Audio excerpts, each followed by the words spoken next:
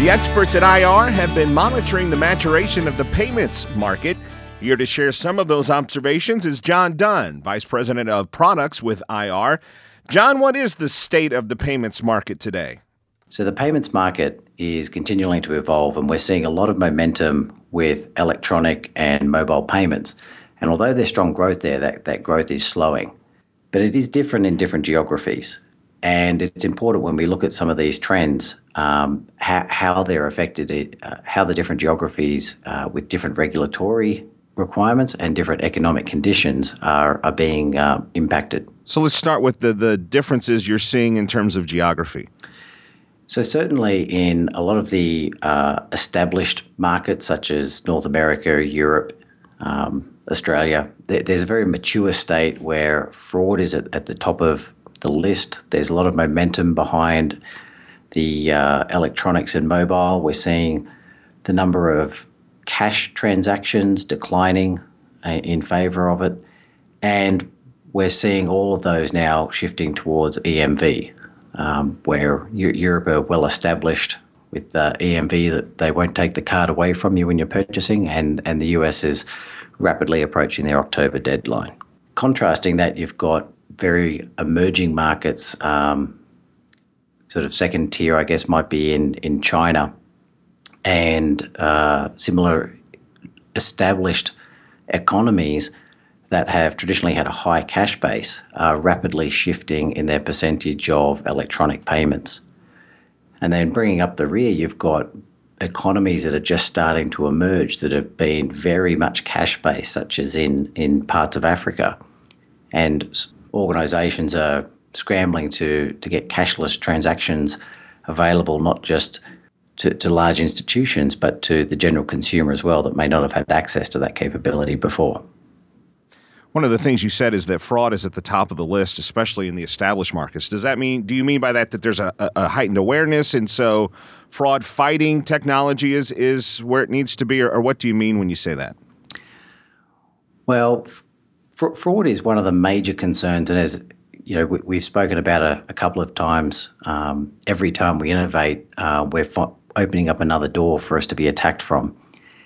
And certainly the industry standards that have been around to help minimize fraud are slowly and surely being rolled out globally. The European adoption of EMV was very early. EMV is mandatory in a lot of countries today. In the US, I still don't have a chip and PIN, but I'm told I'll have one by October, and that will certainly make fraud a lot easier. But as we're seeing, there's not a day that goes past where there isn't an article out there about Apple Pay and how, whilst it's more secure from an EMV payment standpoint, the biggest risk of fraud there is in the actual card registration and people misleading the issuing institution to fool them into thinking that that's their card when it's a stolen one and having it registered on a device that they can then go and use automatically. So the payment itself is secure, but the registration process involving humans is what's flawed. You also mentioned earlier that you see growth is slowing, at least in some areas. Where and why? Well, I think in a lot of the major economic engines for payments, and I think the North American and European market account for close to 2/3 of all electronic payments. I think there's some good data there from the RBS reports.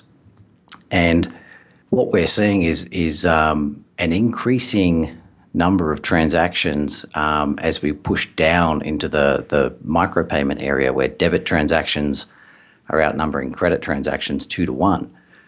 But we're also seeing, I guess, a saturation point. So whilst growth is very strong, the acceleration is negative in terms of the growth. The rate of growth is declining. And what's your outlook for the next 12 months? What do you see happening?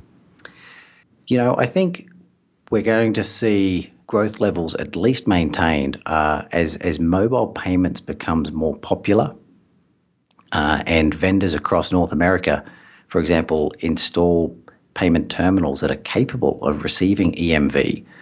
Not only will EMV make it easier for people to tap and go rather than hand over cash, but it will also mean currently today anyone with an Android phone or an iPhone that can do an EMV payment with a tap and go, the availability of them to use that will be far wider. So I think electronic payments is definitely on the move. The volume, both in transactions and dollar values, is going to increase.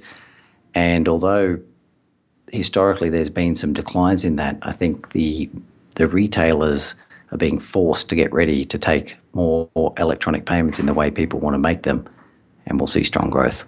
Take control of your payment environment. Learn more about Prognosis at ir.com.